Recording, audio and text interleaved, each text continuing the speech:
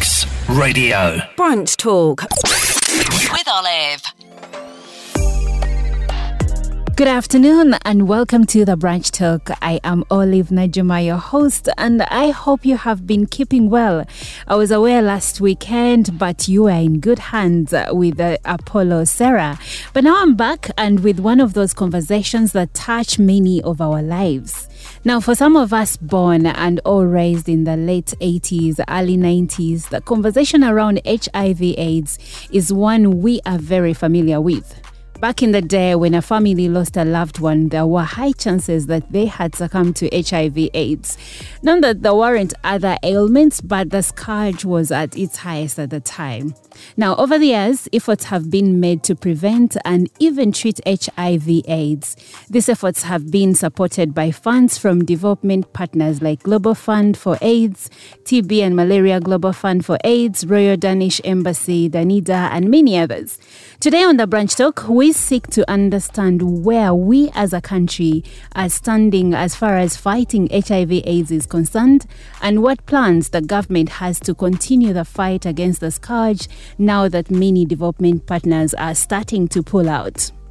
Joining me for brunch today is Dr. Byamukama, the head of HIV Prevention at the Uganda AIDS Commission, an entity mandated to coordinate the entire HIV and AIDS response in the country. We'll be right back. Brunch Talk with Olive. Welcome back. My name is Olive Najuma and the show is The Brunch Talk. And today we look into HIV/AIDS, its prevalence, the efforts to fight it, and where we are standing in regards to infection numbers and many more. And I'm joined by Dr. Byamukama. You're welcome to The Brunch Talk, sir. Thank you.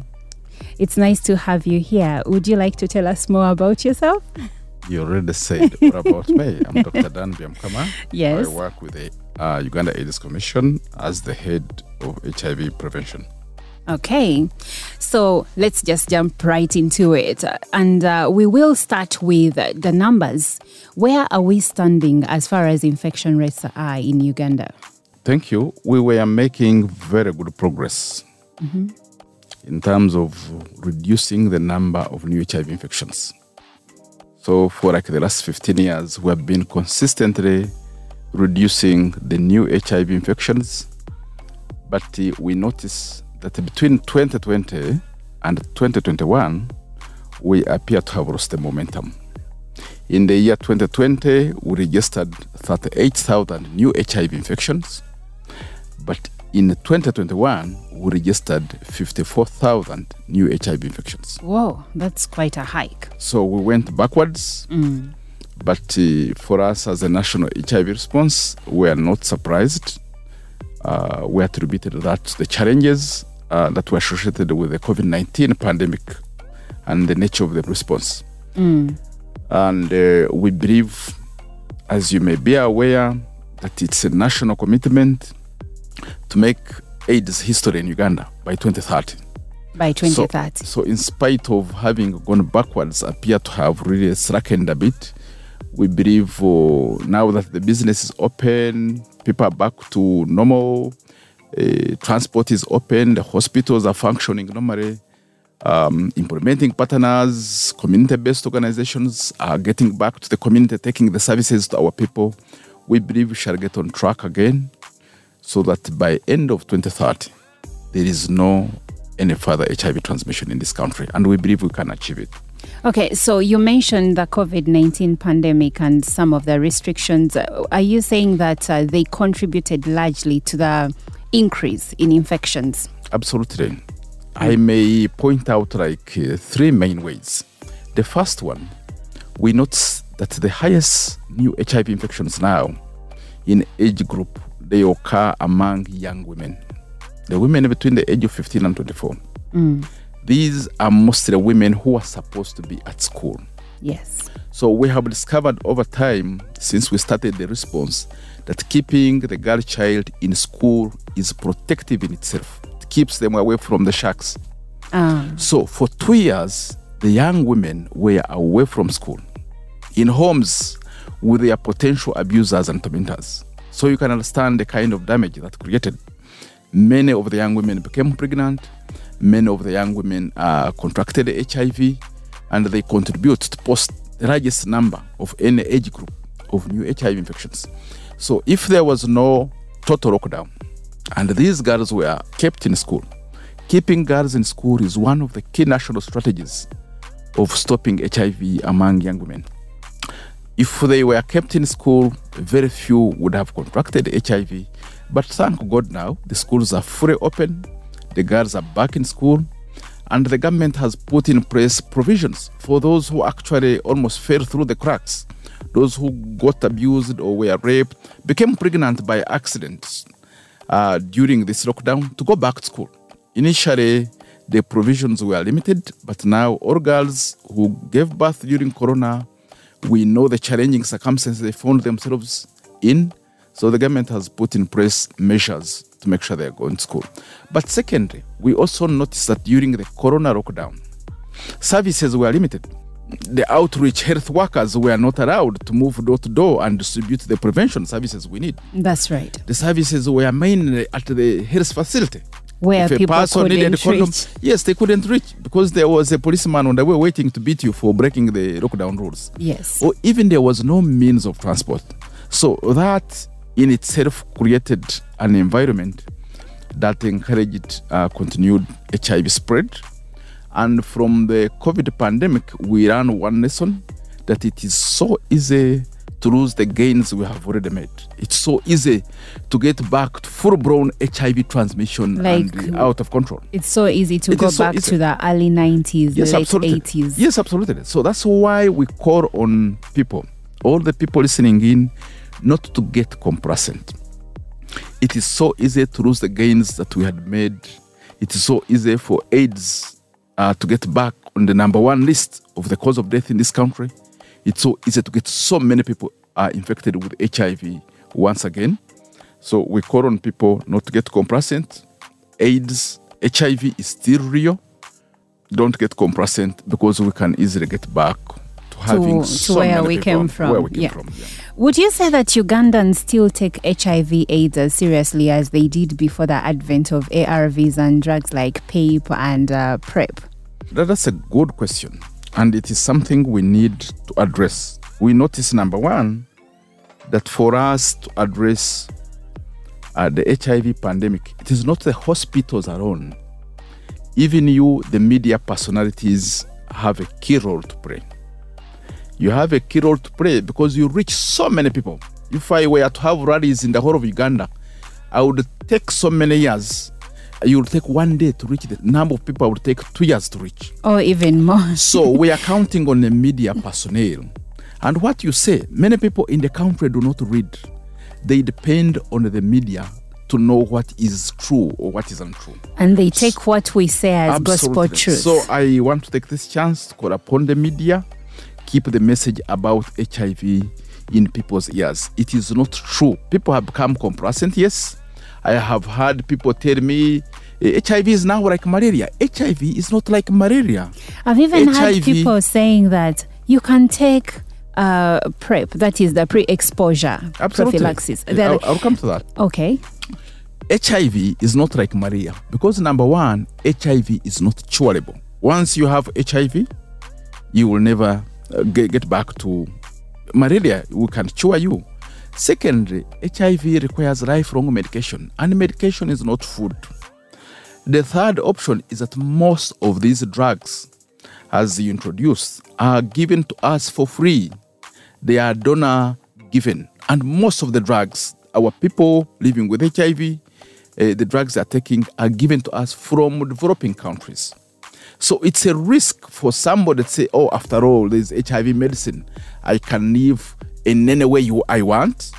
There is no guarantee that this medicine will be there 10 years from the road. That's right. What if 10 years down the road, the donors who have given us this medication find themselves in a conflict of their own in their countries, and they can no longer afford to give us the help they give us?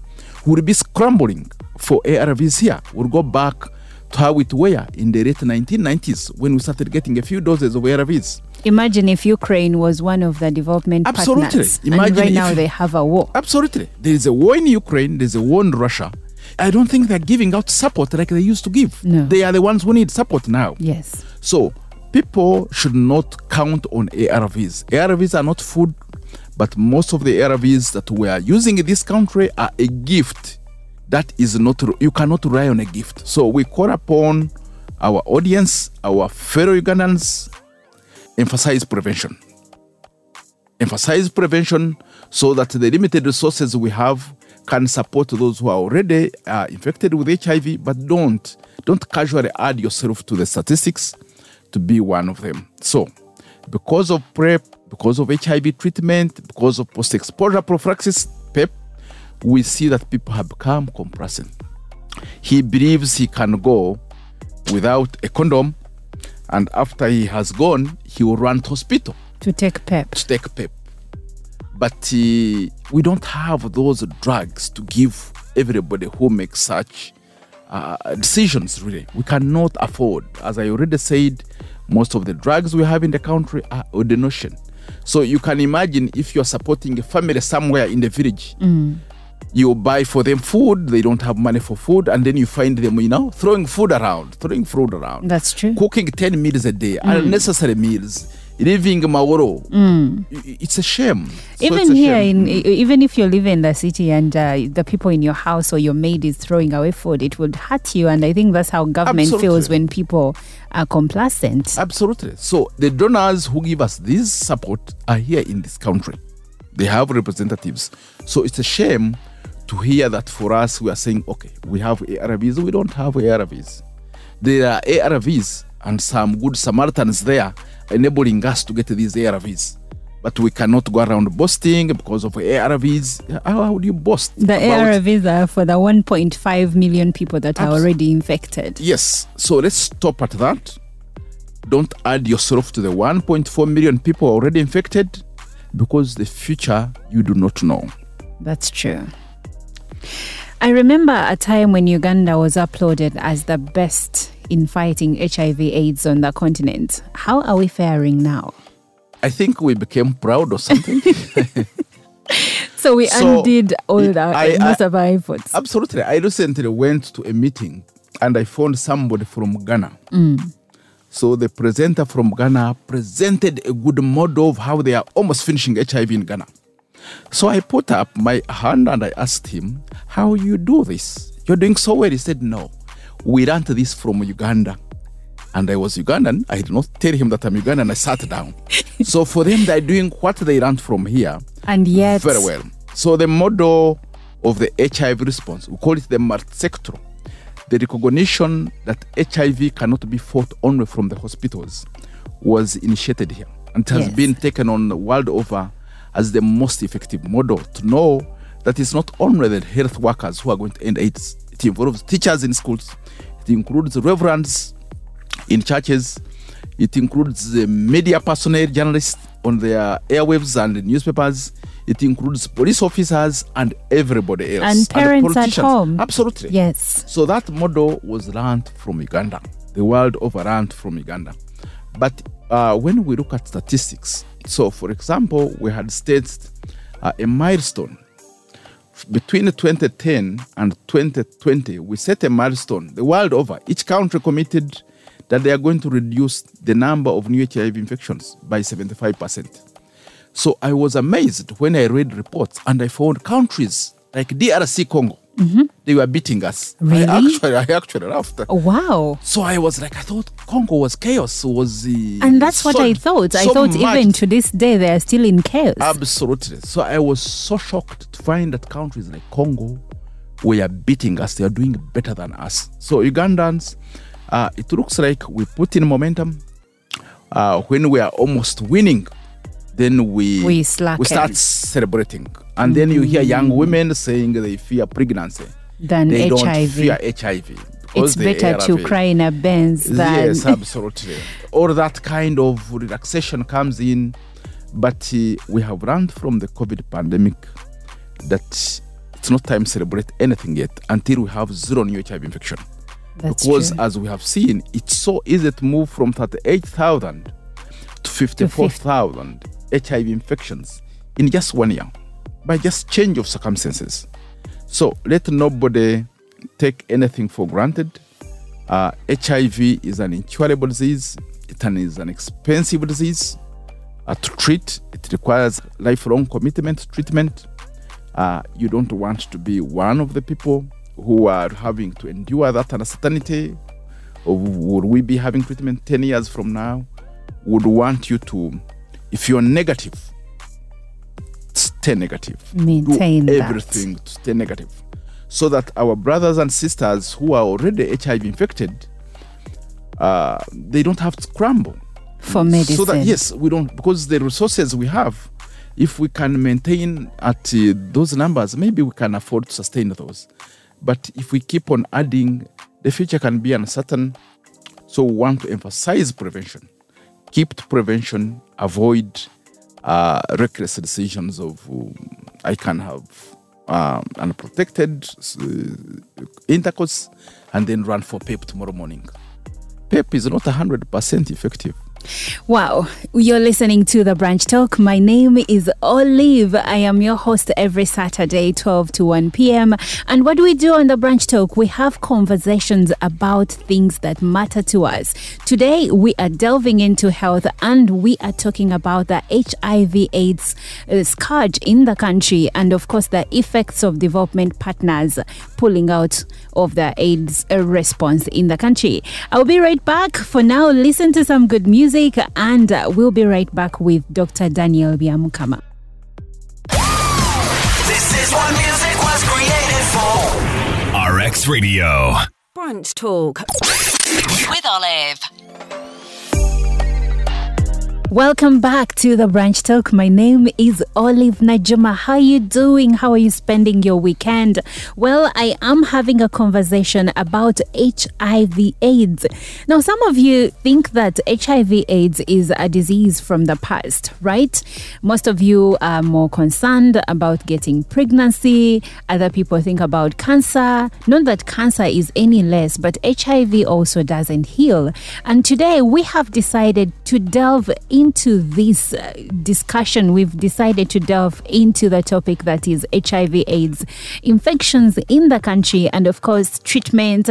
I'm with a good doctor here, Dr. Daniel Byamukama, the head of HIV Prevention from the Uganda AIDS Commission. And before we went for the break, the doctor said something that resonated with me. He said, we do not have enough resources to take care of everyone that gets HIV, especially if they are being complacent. And he said, if you are HIV negative, try to stay negative. Now, that hit home. If I was watching rugby, that would be a home run.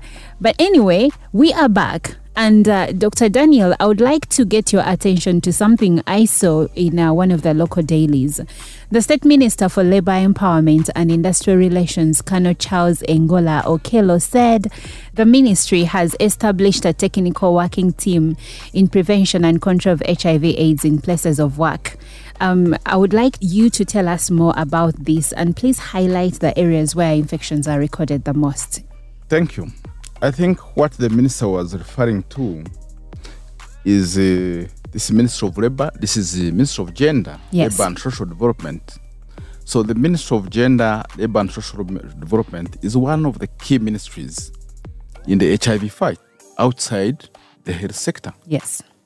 We have already agreed that the fight against HIV involves every sector. Everybody in society has a role to play, from parents. So the Ministry of Gender, what they are talking about is that as a ministry, they put up a technical working group, a coordination structure to advise the ministry the opportunities. We call this mainstreaming HIV. So what mainstreaming HIV means, it means that every sector or every entity, an institution like this station, you recognize that your staff have a risk to HIV infection because of the nature of their work. You're bringing in 1,000 people. Mm-hmm. The Ministry of Gender, I'm very sure it employs more than 1,000 people in one building. They are moving up our country, up and down. They spend 8 hours of each day together. Together. They are on trips to up-country supervision together. They are leaving their spouses home. That in itself creates risk. So you must first recognize that by bringing 1,000 people together, some of them married, some unmarried, some searching, some actively searching, you're creating an environment that puts individuals at risk.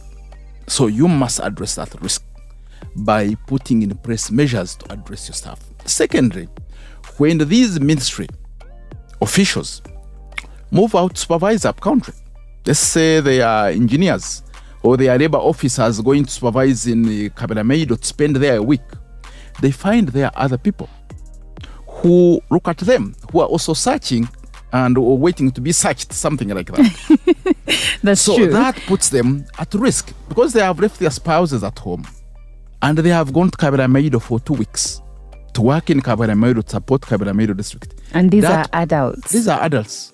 Some of them single and searching. So they put the community they are working with at risk, or the community puts them at risk.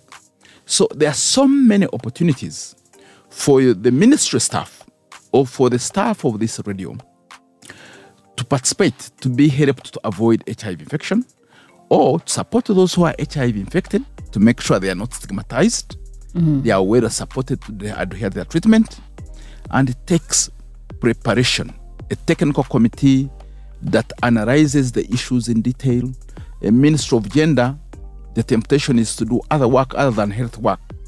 But if you get a specialized committee, they would analyze the environment and see, okay, number one, we have our own staff living with HIV.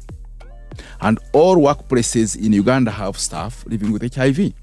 What do we need to do to make sure that our staff living with HIV are well supported, to make sure they are on treatment, and we don't lose ours because of sickness and that kind of thing.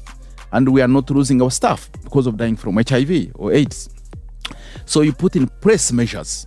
Well, secondly, what can we do for our staff who are still HIV negative to make sure the risk caused by the big men who come to our offices to look for services with big money in the pockets, they don't cause us risk. So we put in place measures for those who are HIV negative at workplaces, in the ministry, and in every institution. So a specialized technical working group like the minister was talking about delves, thinks deeply beyond the routine work of the radio program like this one. Yes. They are charged to think outside the box and say, okay, what can we do to help our staff who are living with HIV to live a better life? What can we do to do our staff who are HIV negative to make sure they don't contract HIV? What risks do our staff who are HIV negative have by working in this institution? The risks are so many. There are so many people coming to the ministry with so much money looking for help, and they end up admiring the desk, the officers they are found on the desk. And it creates all kind of risks. So the ministry or every institution must sit down and think of how to care for their staff. And that technical working group was put in place to do that for that sector, but it is supposed to be replicated in every sector, including the Ministry of Justice and Constitutional Affairs. It should replicate what was done in the Ministry of Gender. Have a technical working group specifically for thinking about HIV in the Ministry of Gender. Including the Ministry of Fisheries and Agriculture and Fisheries. It should have a similar. Basically, every ministry, every workplace, yes, should have a specific technical group that thinks outside the box.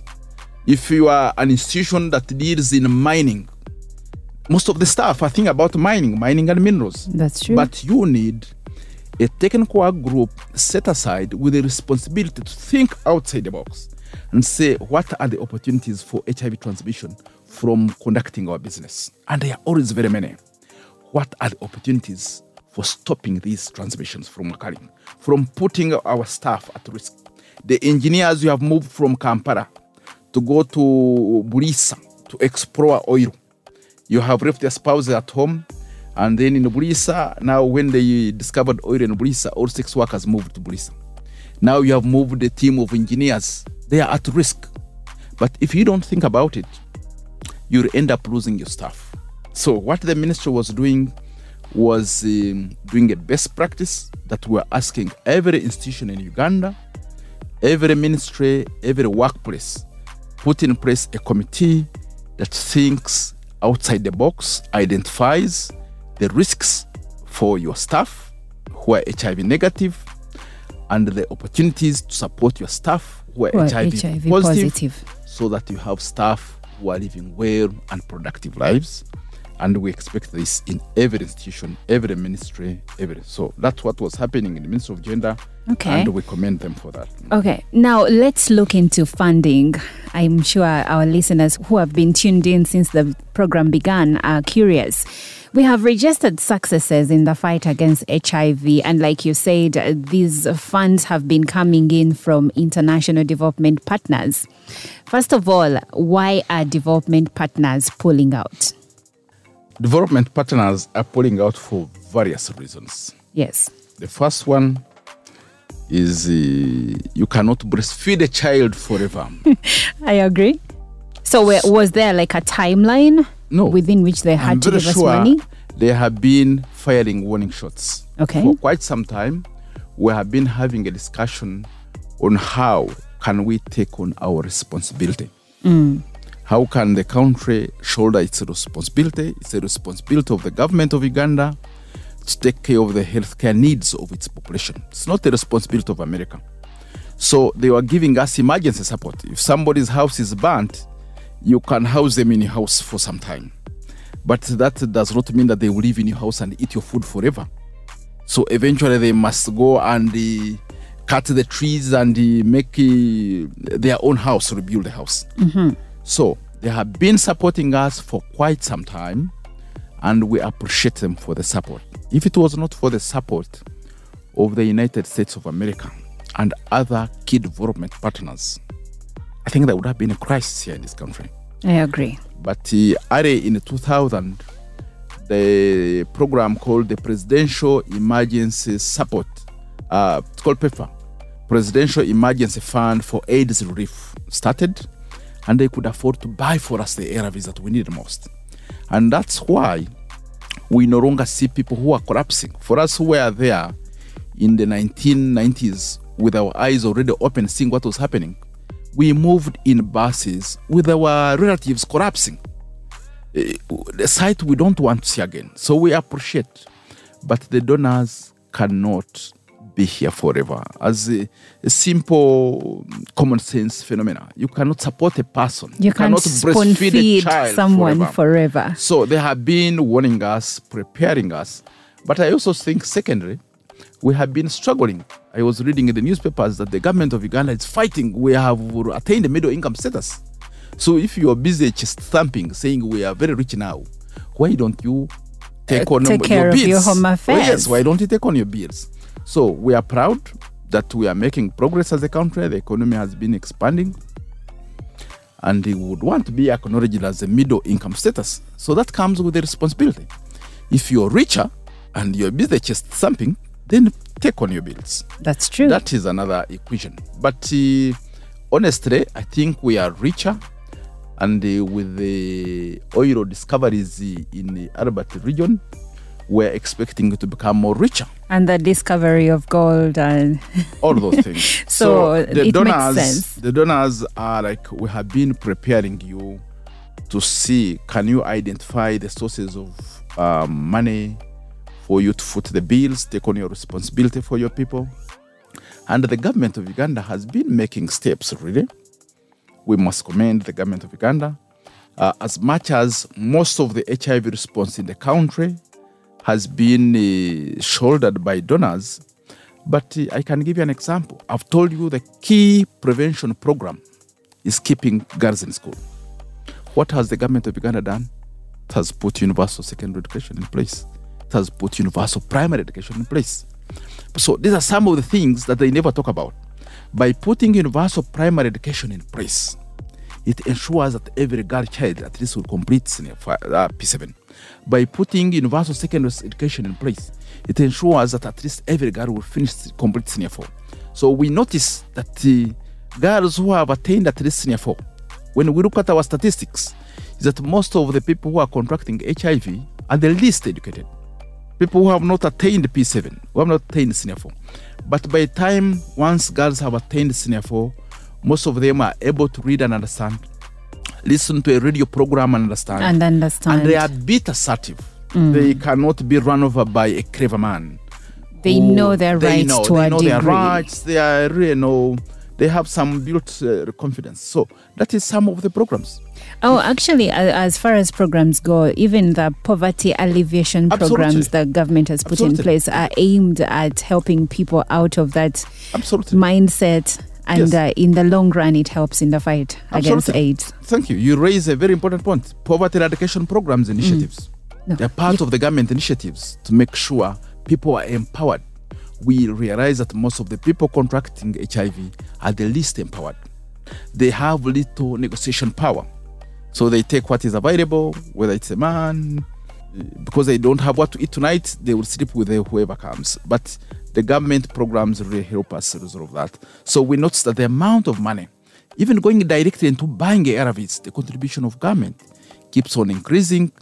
And with good planning with our donor partners, by the time they exit, I'm sure our government, we shall have also started mining the oil. We shall be able to stand on our 2 feet. And manage. But I must warn that when the government takes over, then ARVs won't be free. ARVs, no, they will be free, but they will be as available as amoxicillin. Sometimes you can find amoxicillin is not there in the hospital.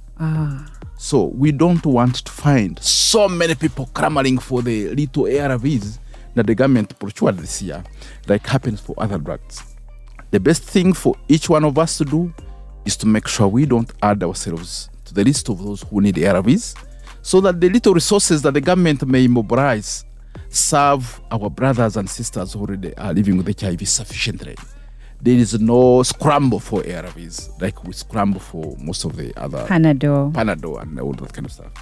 This is the Branch Talk. My name is Olive, and I can't thank you enough for being part of this wonderful show. We do this every Saturday at 12 o'clock to 1 p.m. And you are the real MVP. Continue listening to the Branch Talk. We are going to take a short break, and when we come back, we will be wrapping up with Dr. Daniel Byamukama from the Uganda AIDS Commission. I'll be right back. Ladies and gentlemen, RX Radio. Branch Talk with Olive. It is September. How are you? What are your plans for this new month? I read something on someone's status a few days ago where they were saying that yes, September has begun. The year has about 4 months to end, but it's not too late for you to achieve some of the goals you had set at the beginning of the year. Now, I know we like to keep ourselves in a certain box, and you say, oh, if I didn't do it from January, then I don't have to even start because I've already lost time. But I'm here to tell you that it's never too late to start a new routine of your life. It's never too late for you to start living responsibly. It's never too late for you to not have sex with anyone without knowing their HIV status or to wear a condom. It's never too late for you to do any of these things. This is the Branch Talk. My name is Olive, and I am hanging out with Dr. Daniel Byamukama from the Uganda AIDS Commission. And the good doctors told us so many good things about HIV. Not that HIV is good, but he has told us so many ways through which we can protect ourselves, through which we can live a normal life. And that begins with you being responsible, taking care of your life, making sure that you're not negligent with your life because, we have ARVs or we have PEP. You should not expose yourself to HIV. You should not knowingly expose yourself to HIV AIDS because under the pretext that government has the drugs. No, we don't. The drugs we have are for the 1.4 million Ugandans that are already sick. You don't want to join that line, do you really? Welcome back, Dr. Daniel. I'm starting to sound like a motivational speaker, but in the health sector. I am passionate about the talk about HIV AIDS because as many Ugandans have lost so much, to the disease. I've lost family. I've lost people that I really, really loved. And I wouldn't want anyone to do that. We have young children. And it would be sad, like you said, if we undo everything that we've done over the years and then we start seeing orphans all over again because their parents were complacent, were negligent, and now they are sick. Anyway, coming back to the funding in the HIV response, earlier you said that development partners are starting to pull out because they have been holding our hand for quite some time, and now they feel that we have reached a level where we can actually start walking, maybe running on our own. And the big question here is, what strategies are there to raise resources for HIV/AIDS responses following the dwindling of development partners?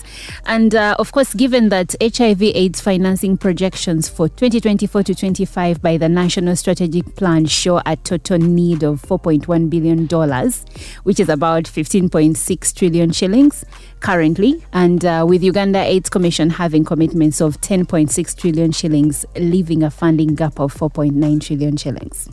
Thank you. I do not think that our donors will just run away one day. We are in a good discussion with our donors. So they will move out in a way that does not overwhelm the government. Okay.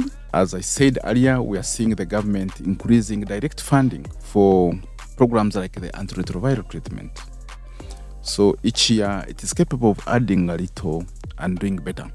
But that aside, so direct government coming in to increase funding for ARVs, for programs like circumcision, we are trying to do as much as possible to ensure that all the programs, especially the health sector programs, are absorbed by the routine health sector. Even before HIV came, we were circumcising. So a program like circumcision should go back, stop being a vertical program. It becomes a routine health sector service that people can access free. We have come up with 3 innovations we are counting on. The first one is the national health insurance. So the government, the Minister of Health, is currently in discussions and consultations to make sure we have a health insurance scheme. Health insurance scheme means people who are paying a little money, but when you put resources, that is where the magic is. So pay a little money so that you can access the services you need, a broad range of services. The risk is covered by some people who don't fall sick like me. I pay insurance every year, but I never fall sick. Oh, you're lucky. So many people don't fall sick. Yes. So the few who fall sick, or the many, they are really covered by those few others who don't fall sick. That is one way. So we are counting that once the ministry has finalized arrangement for insurance that is affordable to most of the people, it will go away in cautioning, making sure there is enough resources, even if the donors go away, to make sure our people can afford the ARVs. The second one is we have the $1 initiative. The private sector has come in. We are proud of the private sector for not being an onlooker, and the private sector has always been coming forth. You remember when there was a COVID pandemic? Yes. The private sector raised significant resources to save the country from the crisis we expected. And I personally am grateful to the private sector. But even through the private sector, there is what we call the $1 initiative. The private sector, through the $1 initiative, mobilizing workers within the private sector, they are contributing a certain sum of money, which is going to be a pool, a resource, a security resource, such that when Uganda takes over, for example, yes, and then there is a stock out of ARVs, like sometimes there are stock outs of Panadol, this resource can come in and bridge the gap immediately. So that, because once you're on ARVs, it is not like having a stock out of Panadol. You must be on ARVs for them to be effective. So they're building a resource, which we are still debating on the best way to use, but they're building a resource purely to support HIV treatment, so that in the long term, if there are any shocks, they can easily be cushioned, and our people living with HIV don't get in a catastrophic situation. Because once they get off treatment, that is another secret people must know. Our people who are living with HIV, because they are on treatment, the amount of HIV transmission in the community is reduced. That's true. A person who is taking their ARV very well, they don't transmit HIV. So we would want to make sure our people living with HIV, our brothers and sisters, are guaranteed a secure treatment for their own health, because we love them, they are our brothers, we want them to stay there. That's true. But it's also good for the community. They will not transmit HIV to others. So, a secure flow of ARVs is key. So that is why I come in with the other option. The government is debating what we call the AIDS Trust Fund. Yes, I was about to ask you about that trust fund. It's a difficult debate. It started quite long ago, and it's difficult to be put aside. But I think donors are helping us in guiding and shaping the trust fund.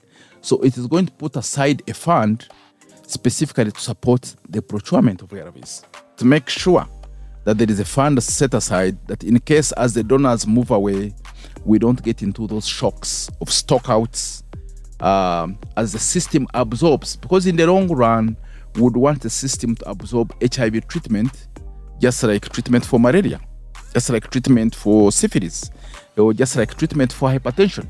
But anybody who has a relative who has hypertension knows that sometimes you go to the hospital and there are no drugs. That's true. So, but that is not acceptable for somebody who has HIV, because it has long consequences for himself and for his loved ones. And there is also the drugs being there, but when they are highly expensive. I was speaking to a doctor who is in charge of the sickle cell clinic in Mulago National Referral Hospital, and he was saying that the meds they have are cheap for everyone that has sickle cell. So if that were to be HIV, it would even be worse. Yeah, the drugs, the HIV treatment drugs are expensive. They cannot be bought by most individuals living with HIV.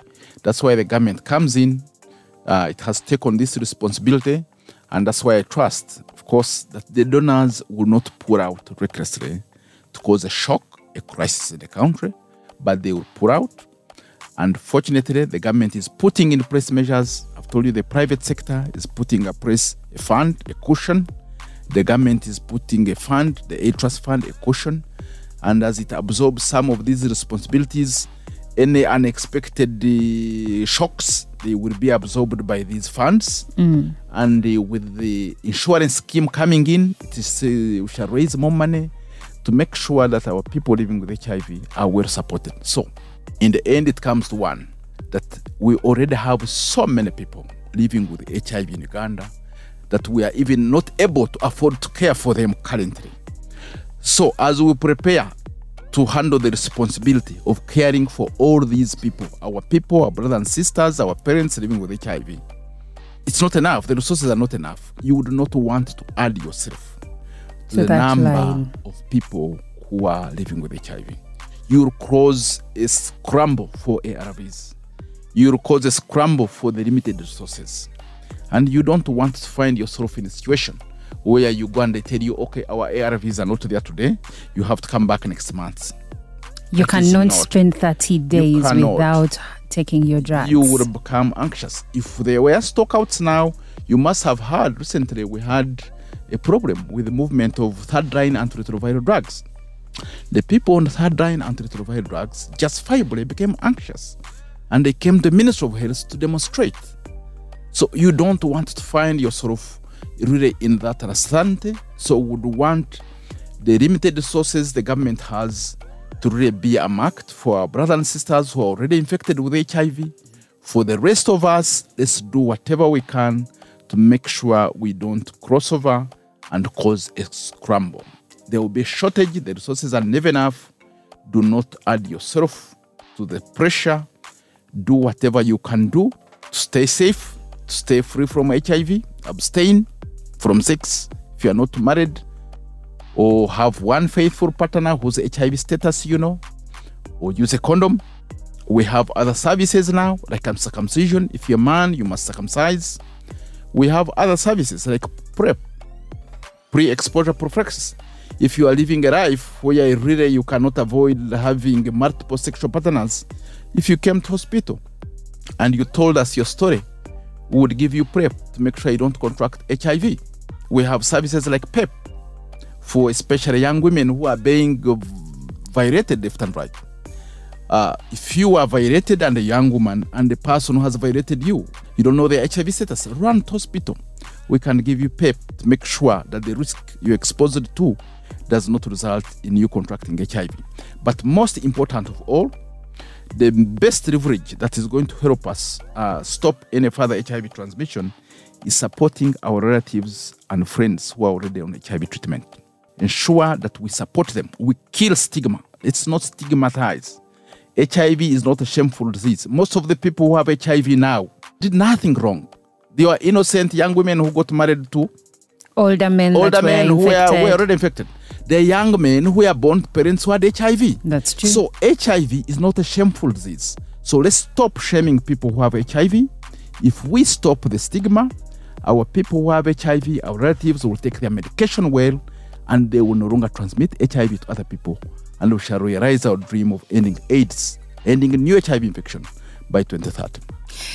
Dr. Daniel Byamukama is the head of HIV Prevention at the Uganda AIDS Commission. I like that he is very passionate about this subject, and who better than him to actually tell us to abstain, to live responsibly. The man deals with the disease. The man knows what it means for people to be sick. I'm sure you've done research, you've written papers about the same, and I'm so happy that you agreed to speak with us here on the Branch Talk.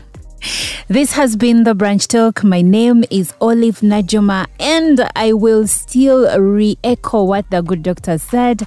Live responsibly. Get yourself tested. Know the status of your sexual partner.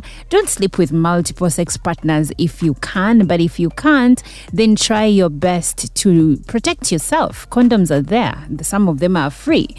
All in all, let's live responsibly. Let's be responsible for our lives, for the lives of our relatives. Let's not leave our children orphans like it was the case in the early 90s. My name is Olive, and I will catch you again next weekend. Until then, have a good time. I'ma tell you just one time. Let's go. RX Radio.